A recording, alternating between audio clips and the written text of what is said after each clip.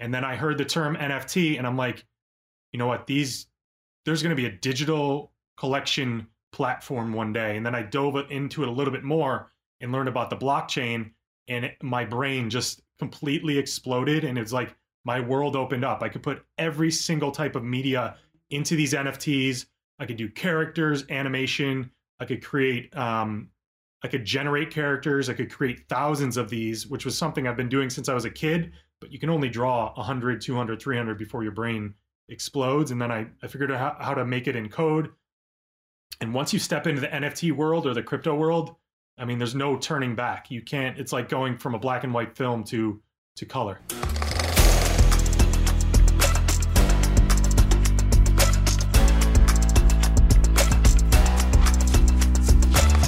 Welcome back to Cool Hand Crypto, where cinema, culture, and crypto collide. Please hit that subscribe button. It really helps fuel the production of these conversations.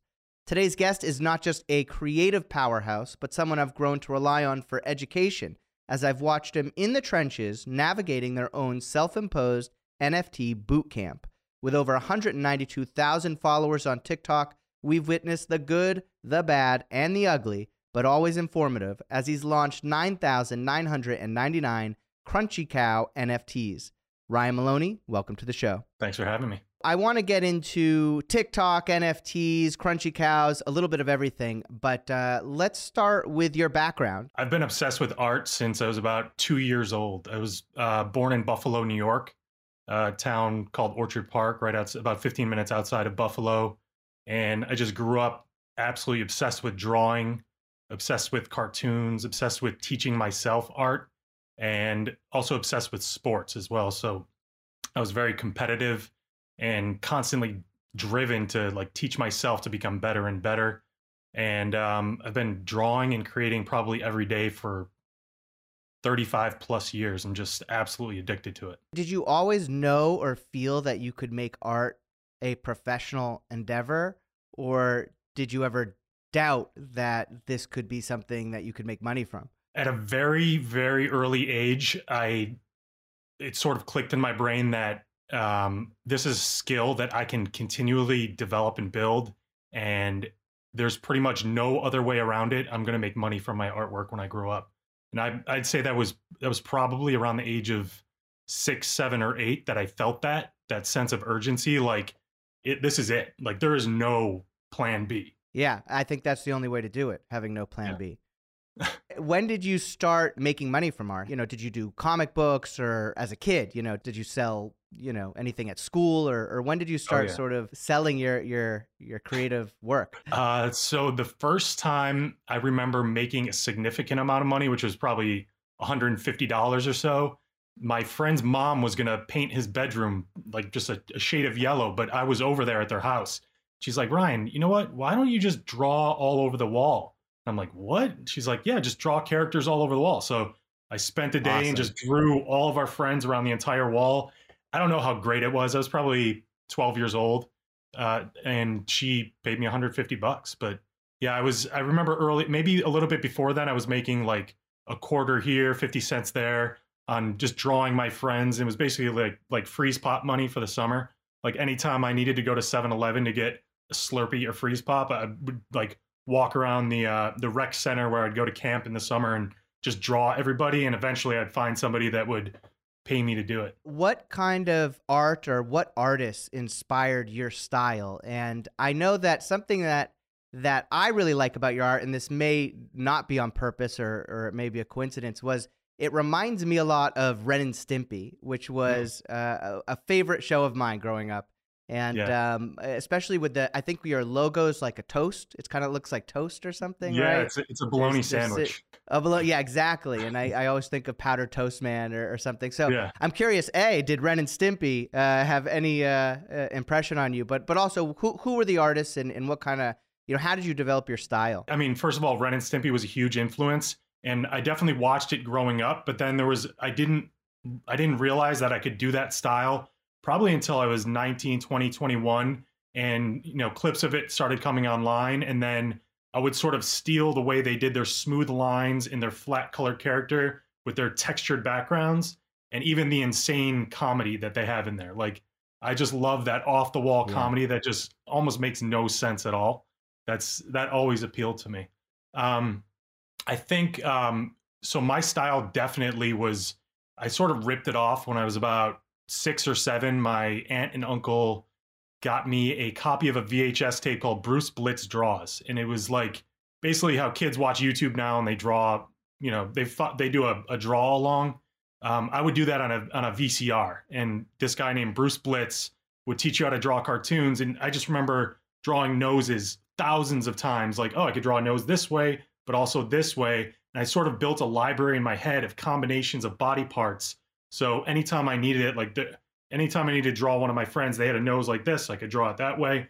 And Bruce Blitz was like it opened up my eyes and just taught me that, you know, I can really teach myself how to become an artist and how to get attention with my artwork just by practicing and developing the skill and following along.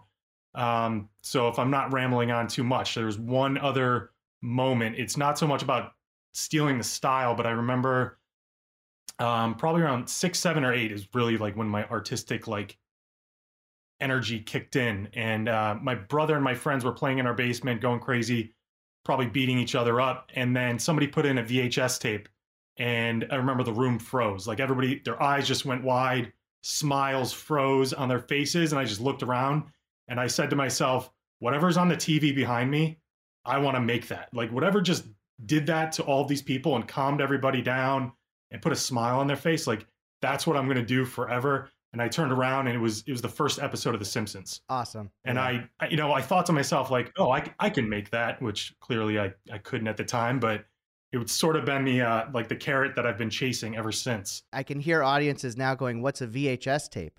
But oh yeah, no, that's awesome. Let's not get into that. Did you always know sort of who your audience was, as far as were you creating art for children, for teenagers, for adults? Did you ever experiment with the different sort of genres or demographics as far as what kind of art you were creating? Yeah, I would never create specifically for an audience to start. I would sort of create for myself and like put my passion and my time into creating one style and then share that with my friends and my family.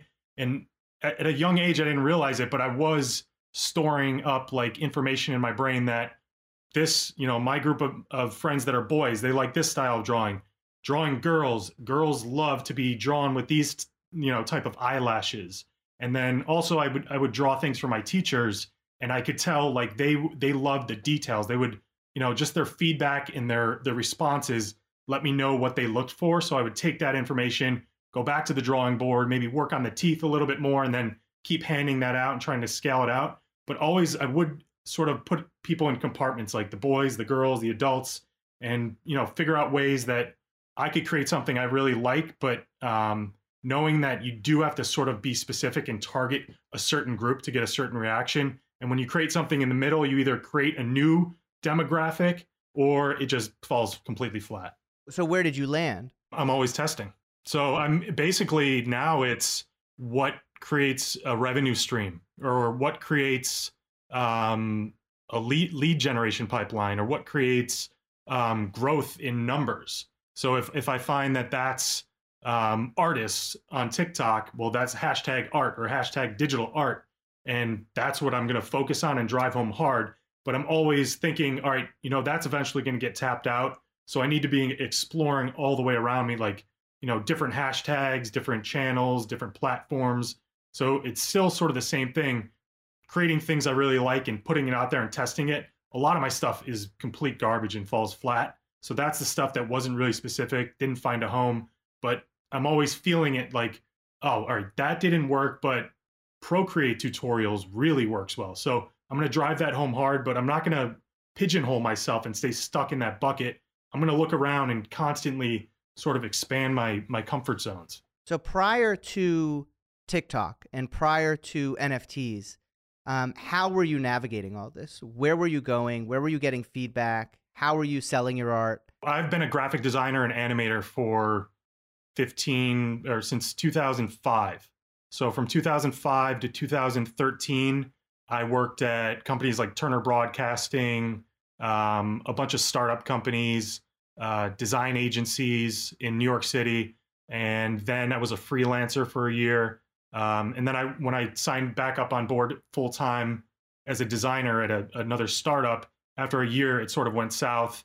And I was at that point in the road where I had to decide whether I'm going to go find another full-time job or just jump off the ship and go freelance or independent full-time.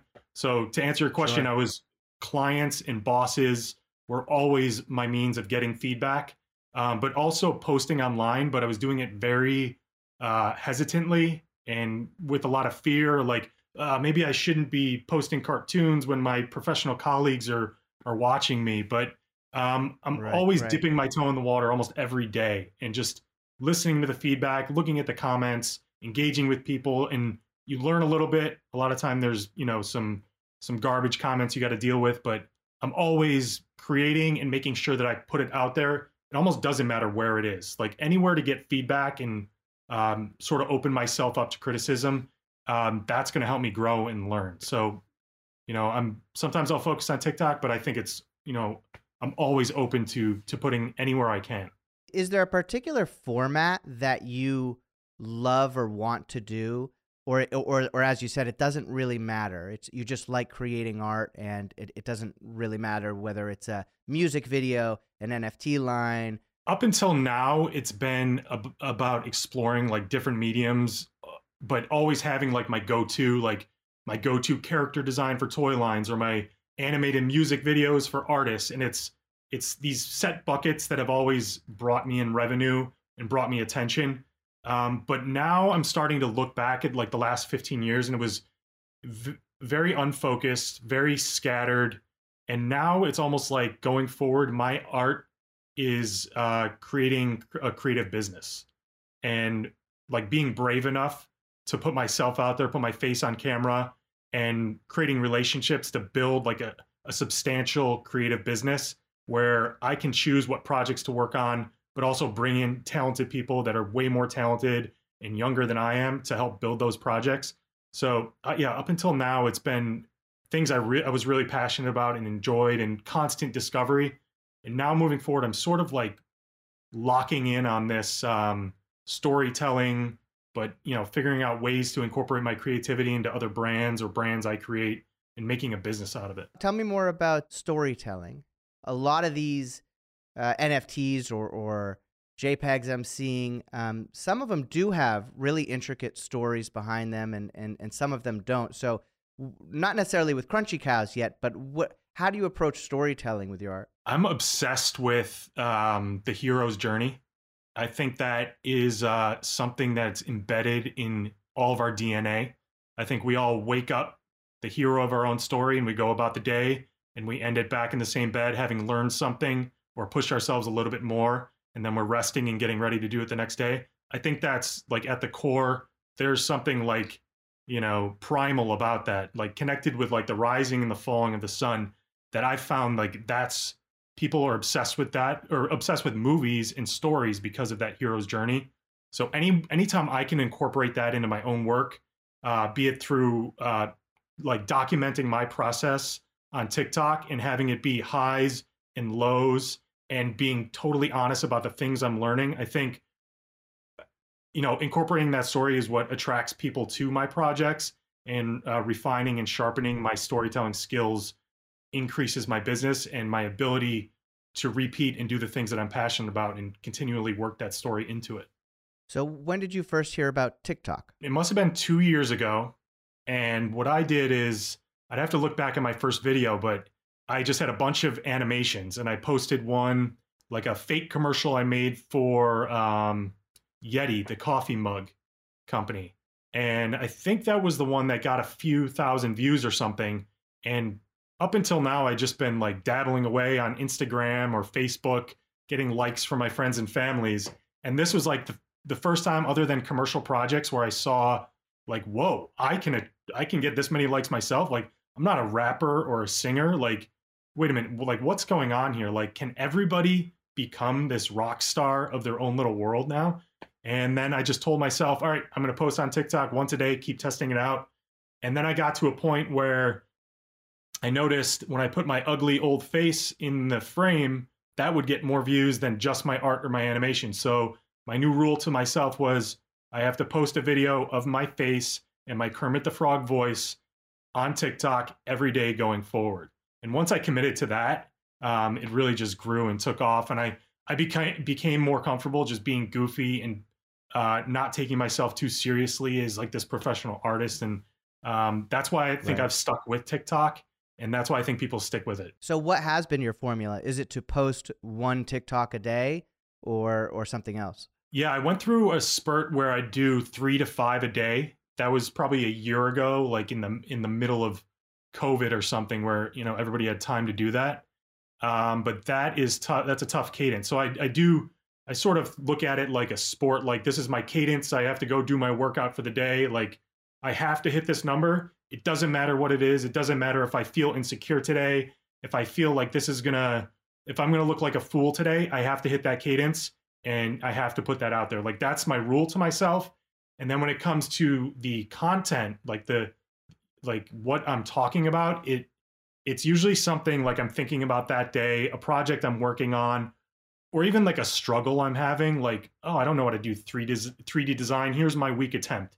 And then like the craziest stuff happens. So it's just, I think that's my formula, like scraping my brain, what's on my mind and what I'm not sure about and what I think is happening, and a little bit of future projection and trying to help people, avoid some pitfalls when they're going through their projects. What is your philosophy on TikTok as far as, I know I saw a video of yours, I think recently, that you were commenting on a comment about, no, you're not an influencer. You're not going to do branded videos. This is something different. So can you talk a little bit about that?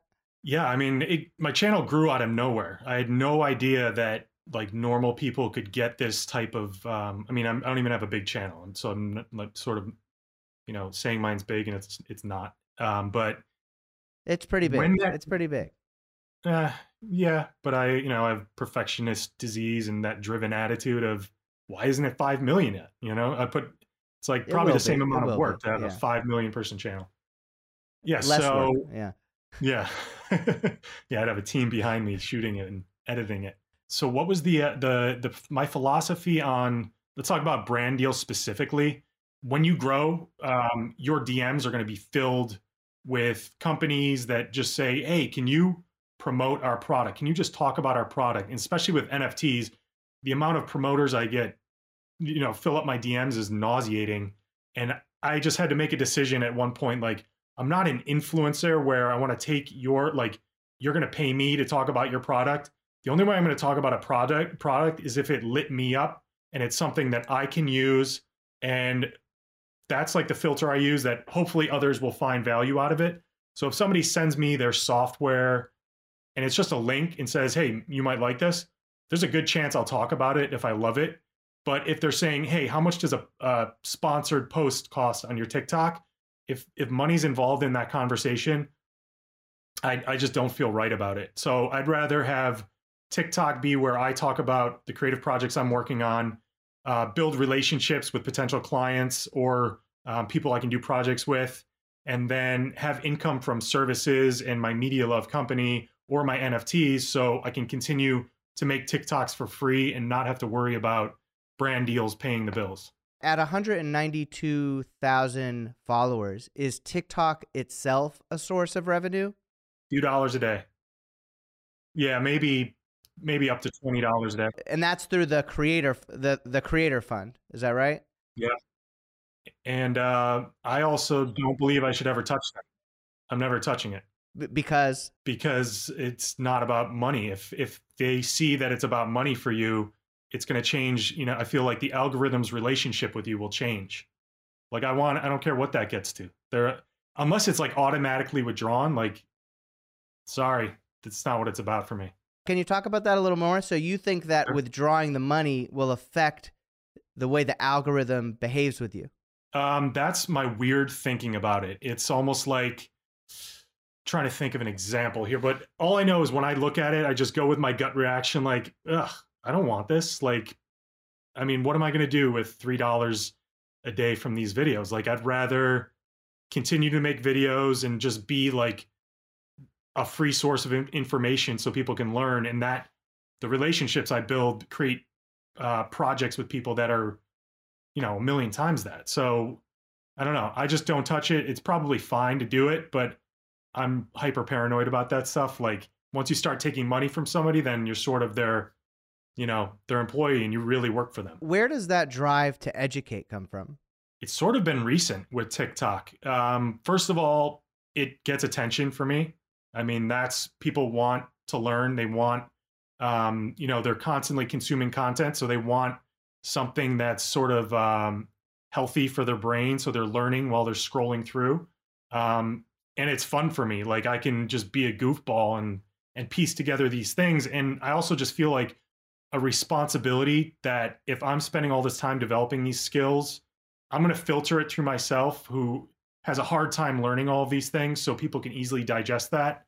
And then a third thing that I think about that's back to like the primal DNA thing is I just think about like, what if my grandkids find this in 100 or 200 years? Like, would they learn from it? Like, would they see this and be like, oh, Pop, he was a creative guy. That's what I'm feeling inside. Like, I'm creative. And does it put them like 10 steps ahead of where they were? So I'm constantly thinking like short term, teaching people now, but like really long term, like what are people in 100 years that find this going to think? Have you thought about doing any type of course or a more formatted educational thing on TikTok or NFTs or art? Yeah, it's been on my mind, and I just posted one on YouTube, sort of my first full-length tutorial, but I don't know. I haven't figured out how to do that course thing with an organic, natural feel. Once I do, maybe I'll do it, and it only needs to be, all right, it can only, if I make a course, it is something that I've used that has like rock solid cement in my brain. Like I know for a fact this is super helpful and super, like a super strong foundation you can use to go do something or build something. If it's like something like coding for artists, like I don't know anything about that really, other than working with developers. So I need to learn it. I need to go through it. I need to be burned and learn from it before I can create a course about it. But yeah, I think I owe it to, younger people. Like the Bruce Blitzes created courses for me. So I feel like, one day I probably will create courses, but then I also have that fear like, oh, will it be a total waste of time, or should I stick with services or cross over that bridge? So as I'm saying this, I'm like, here's a TikTok series coming up about me learning how to do this. I recommend you do it. I mean, I think people will eat it up. It's totally interesting. I love myself doing these type of courses and having a really formatted journey through learning something. I can also go to YouTube and pick up tutorials and things like that. But I love it when I can dig in from step 1 to 100 and just sort of marinate and absorb all this information at once.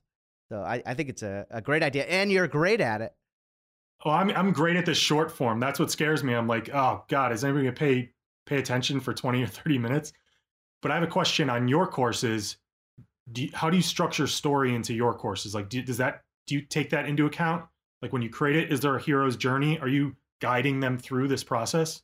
Oh, so I haven't created any courses. I just mean I love going through courses. I became a drone operator, for example, and I earned my FAA license, and I went through that course. Or a lot of the courses that I watch are more, Blender or new software, things like that, or masterclass. If you ever watch like Scorsese do masterclass or any of these, I haven't.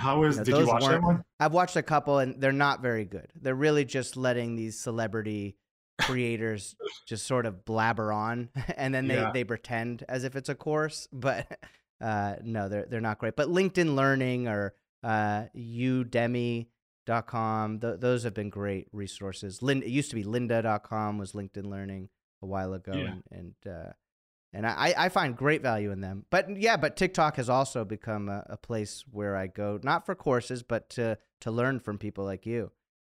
Interesting. So yeah, it's definitely a different animal. I feel like if I watched a Martin Scorsese masterclass, it would be too fluffy for me. Like the lighting would be too perfect, and they're doing retakes and stuff. I want to see like the dirt. Like my favorite movie of all Yeah. time is 6 Days to Air, the South Park Yeah. documentary. I'm like I obsessed with it. actually, I've never seen it. I'll have to Oh check it man, out.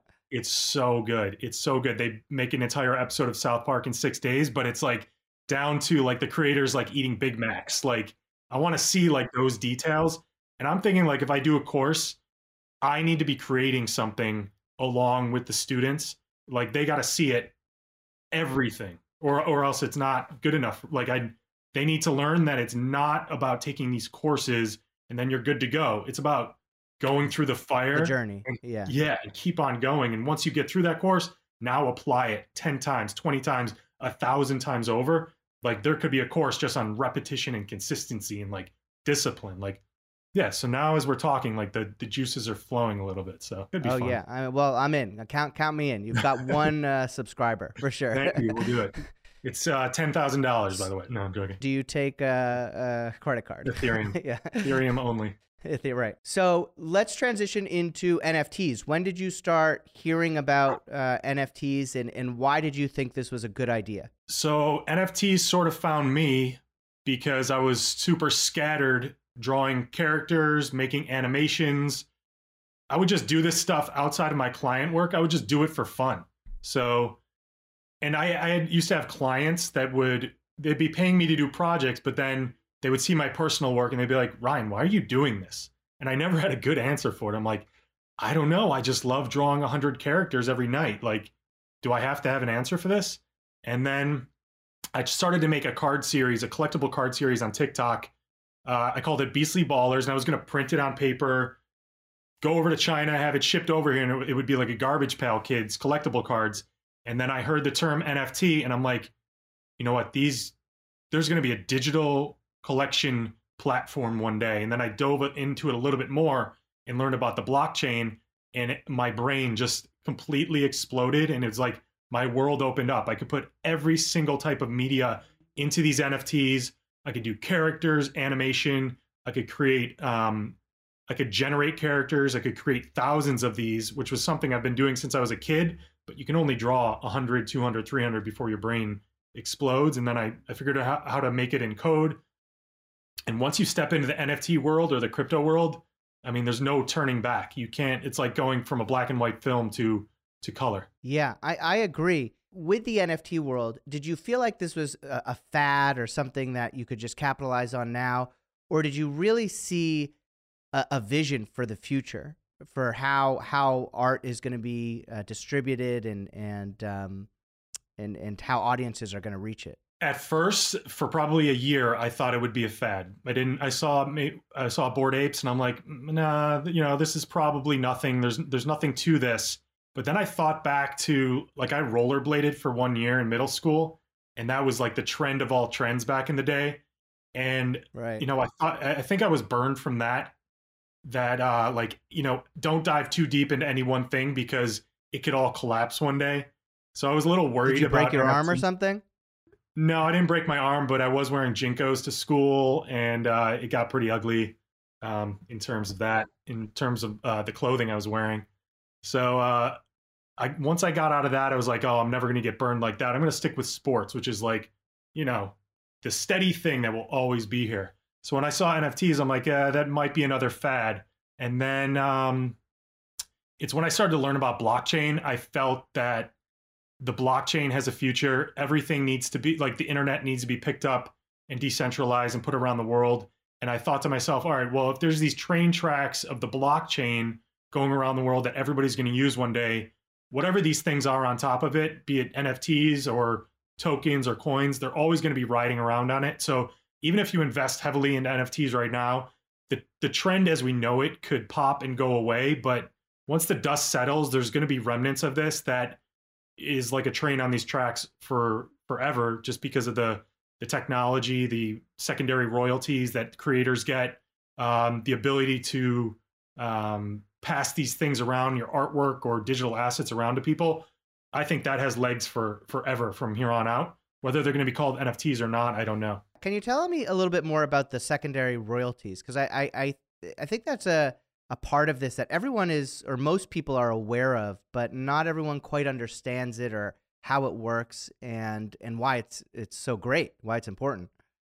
Yeah. Oh, I think if we compare it to the way artwork was even 10 years ago, an artist would create a painting and sell it to a buyer or an auction house, and they would get paid, the auction house would get paid. But after that, that artist is left in the dust. That painting is traded forward for all of time. So they never get paid anything. So with the blockchain, you can create an NFT, make your artwork, sell it, but there's a record, there's a contract of that transaction of the NFT. And on OpenSea, you can set your secondary sales percentage, which is usually between 5 and 15%. So every time you sell it once, you get paid $100. Let's say we're selling it for $100. And if somebody takes that and sells it for $1,000 in the future, you automatically get a payment to your wallet for say it's set at 6%, you get $60 to your wallet, no questions asked. You are the creator and the founder. You're like the CEO of your artwork or of this artwork you create, and you're constantly getting paid royalties for it every time they sell in the future. So as an artist, do you want your NFT art to be constantly reselling for that reason? It's nice. I've had Beastly Ballers resell, and I'll wake up and there's emails from OpenSea saying you just got paid secondary royalties. So it's nice to have them always selling, but I think it's nicer to have a lot of value in one and sell one time and then be held for 6 months and the value doubles and then sold, rather than these little chip shot sales for the next 2 months and then they die off. So I think it comes down to you want to keep creating to make yourself and sort of your fame grow, and then your artwork becomes more valuable, and then people will hold on to that, and there's more demand and a rising price for your artwork in the future. This is no substitute for your TikTok, but can you give us sort of a brief portrait of your NFT boot camp that you've gone through? Well, what is Crunchy Cows? So it's here's my sales pitch. It's 9,999 cows. Most of them are auto-generated, but when I first started the project, I drew 20 of them and I told myself, I'm going to hand draw 5,000 of these characters. And within 3 weeks, I was like, nope, that's not happening. This will take me 2 years. So as soon as I hit that point, I thought to myself, first of all, I need to auto-generate these characters. So I need to go learn how to do that. So I documented that process. Once I got into that, it's like every single day of creating an NFT, it's like you take one step forward and then you see, here's 3 more doors you need to go through to learn or to guess, like to figure things out. And once I realized that, all right, I'm going to wake up tomorrow and have so much more to learn, I just sort of labeled this entire process my NFT boot camp. And I've been going through it ever since. I feel like a good 40-day boot camp is when you become sort of well-versed at it. I'm not able to code a smart contract or anything, but if you go through the process of just creating the visuals of an NFT, uploading to OpenSea, or having your own contract written by a developer, after about 40 days, you start speaking the lingo, you start teaching your friends how to do it, and you feel like you're conditioned, like you're in much better, it really is like going through a real boot camp. Like you just feel fit, like you've gone through hell and now you're ready to teach others or to do it again. Can we break down some of that language for people who don't understand this? So what is a smart contract and why do you need it if you're creating a line of NFTs? So a smart contract is the data that interacts or gets locked into the blockchain. And then you have an NFT on top of that, which would be the digital artwork or media or music or a film or film pieces or nostalgic tradables. And that NFT as a smart contract, that is necessary to document that transaction on the blockchain. But within that smart contract, and I'm not a coder, and I'm about to put myself through like a coding for artists boot camp. These contracts are broken down and have things like how much you're going to sell it for in a pre-sale versus how much you're going to sell it for when you go to a public sale. You can increase the prices. You're allowed to whitelist people. So creating a pre-sale list is a whitelist. You can collect wallet addresses and give people the ability to buy your NFT in a short period of time for a better price or a different incentive than people in the public sale. You can wallet split is one too. So if there's multiple people working on an NFT project, you can put your addresses in the wallet. So when that NFT sells and you withdraw the funds, that gets split to you, to me, or to whoever's working on the project. Can you talk a little bit more about sort of the bumps and bruises you received at the beginning of this process? You know, you went in and tell me if this is incorrect, but you went in and said, okay, I'm gonna one way or another create 9,999 Crunchy Cow NFTs. Did you need to spend money on something that would help you auto-generate once you realized you couldn't do it yourself, or is that a free tool? So I went all over the place. First, I looked at the coders that have connected with me in the comments and the messages. I started working with a developer, but that was very time consuming to me. And the developer would take 2 days just to generate a batch of 100 so I could test. But then my layering was off in my characters, and I had to redraw all my characters, and it became like a 2-week nightmare working with somebody else. And I thought to myself, well, I need to be able to draw these and test these out right away. So I think I made a video about working with a developer and coding these and what the process was like. And then somebody saw that video and created some software and said, hey, I created this software based on your video. I hope you can use it. Wow. And within 10 seconds, I was generating 100 of my cows. And I was like, first of all, TikTok is amazing for giving me this opportunity and this help. And secondly, it's awesome that people can build businesses off of it. Like it blows my mind. And then, so I started to use something called NFT-generator.art to generate the cows. And it's software developer that I have no association with, but I give him feedback. Like I'd probably torment him a little bit. Like, hey, I need to, I don't remember what it was, like shift around my layers. Like, can I do that? And so he would build it that night. And then I would be able to do it the next day. And his gift to me was I could generate my collection for $1. That's my affiliation with him, but it is a paid product. And I've seen other paid products launch since then, but some people use free scripts and free tools to generate their code. I'm sure it's possible if you know a little bit of coding, but my brain doesn't work that way. So I go with people that can help me or nice fancy interfaces. I believe you've talked about this on TikTok. Otherwise, I wouldn't bring it up, and I can certainly edit this out if you don't want to talk about it. But can you tell us a little bit more about more of the hard costs of doing this? Yeah, I'll talk about it. I want people to know this. So a lot of them were surprises. So first of all, I knew there would be a cost of writing the contract, which ended up being around $2,000. And I also had a minting site developed. I designed it. I did the UI, the logo, the buy button, the package deals on the Crunchy Cows website. And then I had a developer code that and write a smart contract with it. So that would be the site that everybody goes to mint these cows. And minting means write them to the blockchain and have them transferred to your wallet. So that was... Is that site a normal site or is that a Web3 site? It's technically a Web3 site because it has your wallet, just connect wallet button. And when you connect that wallet, you can interact with whatever's going on the website, which is awesome. I mean, Web3, we could talk about that too. You're never gonna have to store any passwords ever again, which I can't wait for.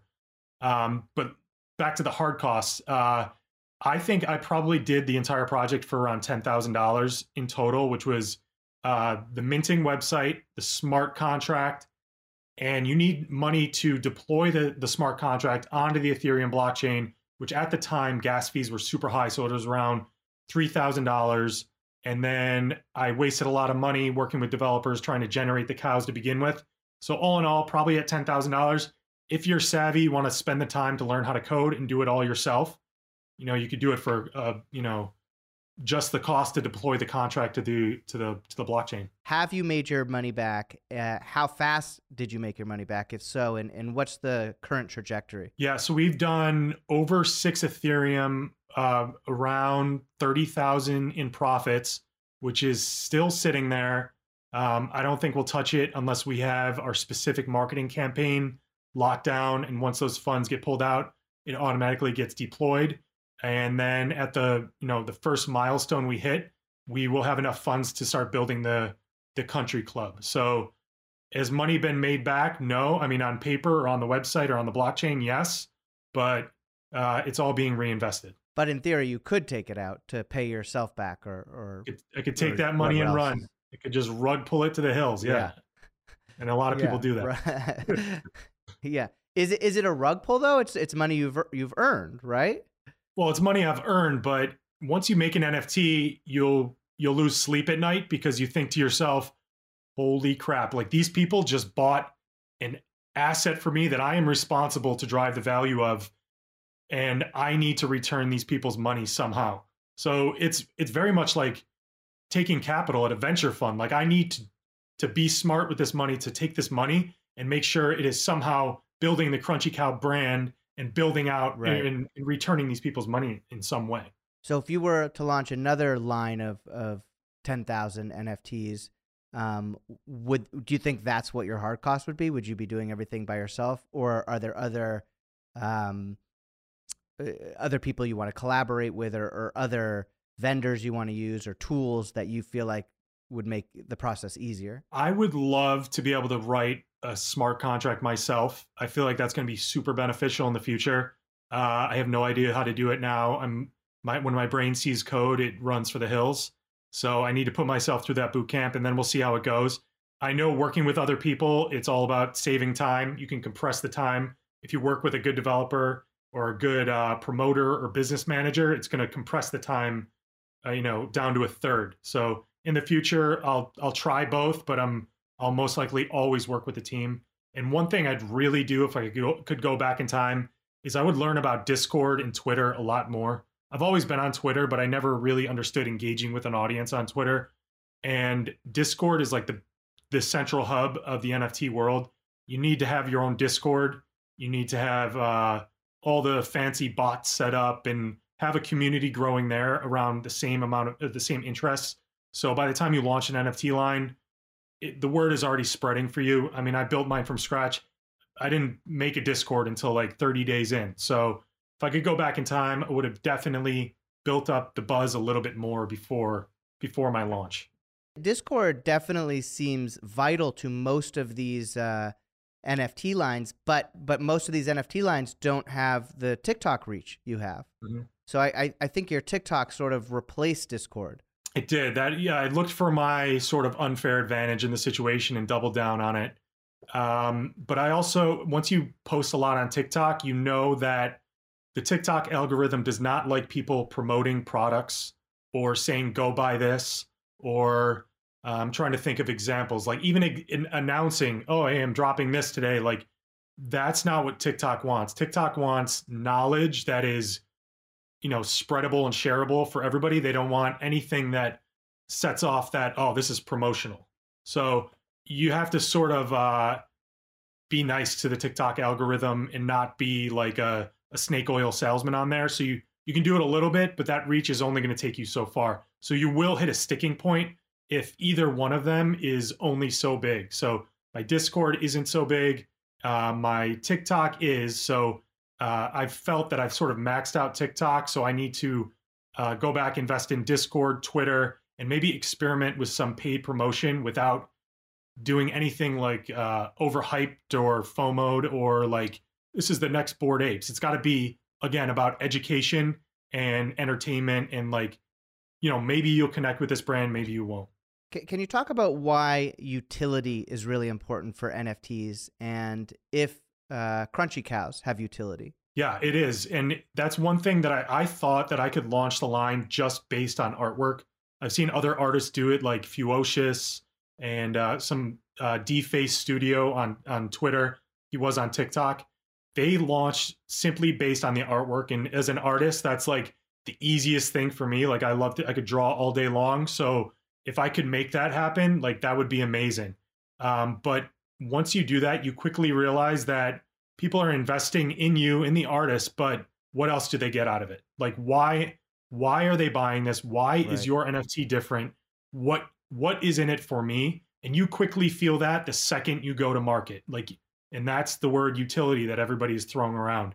So immediately when I felt that I was into generating the cows, I started thinking to myself, all right, after this art launches, 100% my next milestone is all about the utility, building a Crunchy Cow country club where people can either stake their cows, create new cows. There could be a pool, or there could just be meetups or in real life events or, concerts from musicians.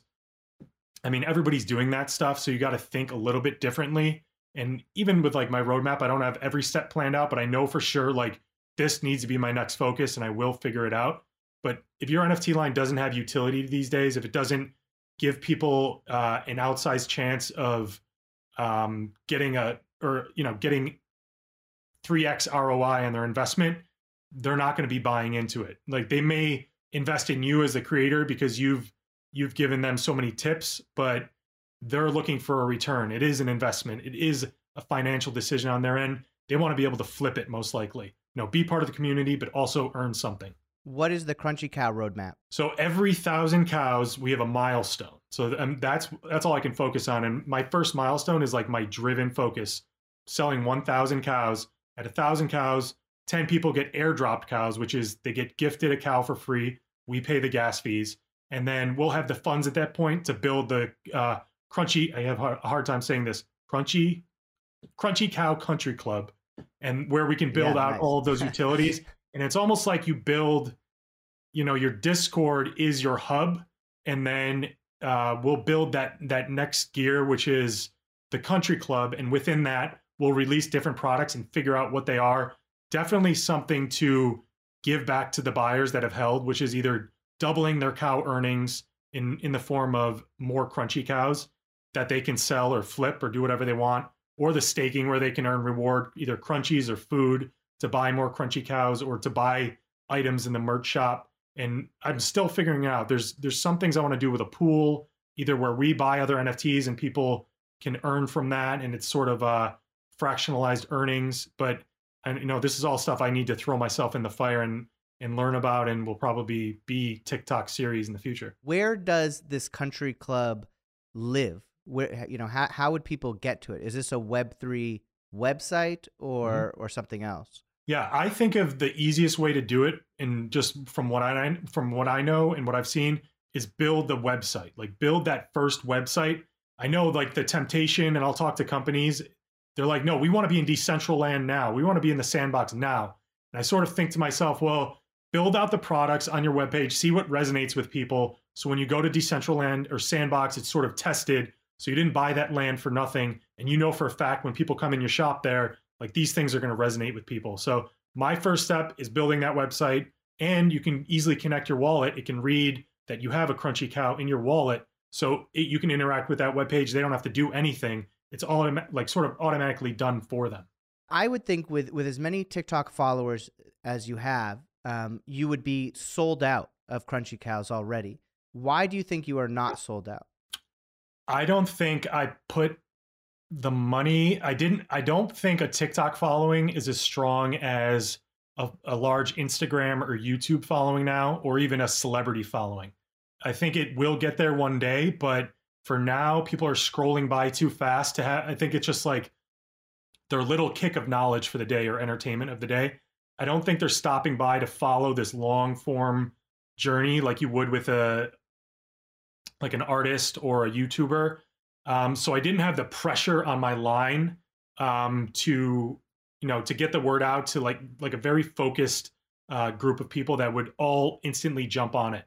I think, there's probably a ton of people following me that don't even get my message in their feed, or have forgotten about me, or don't even come back to TikTok. So I think YouTube artists or influencers with big followings there on YouTube or Twitter, or even artists with big followings on Instagram or Twitter, are better positioned than people with big followings on TikTok. Can you talk a little bit about where you think this is all going with art, music, film, culturally? Where is this going? The thing that resonates with me the most are blockchain and smart contracts. I think they're just going to make life so much more efficient and transparent.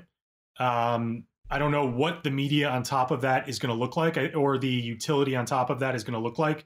But I know let's take film for an example. A film producer would go out and raise money from a VC or somebody, or they'd get actors on board and say, hey, we have Denzel Washington and Steven Seagal. These are our actors, and we're making Training Seagulls. That's our movie. Like, give us the funding for that.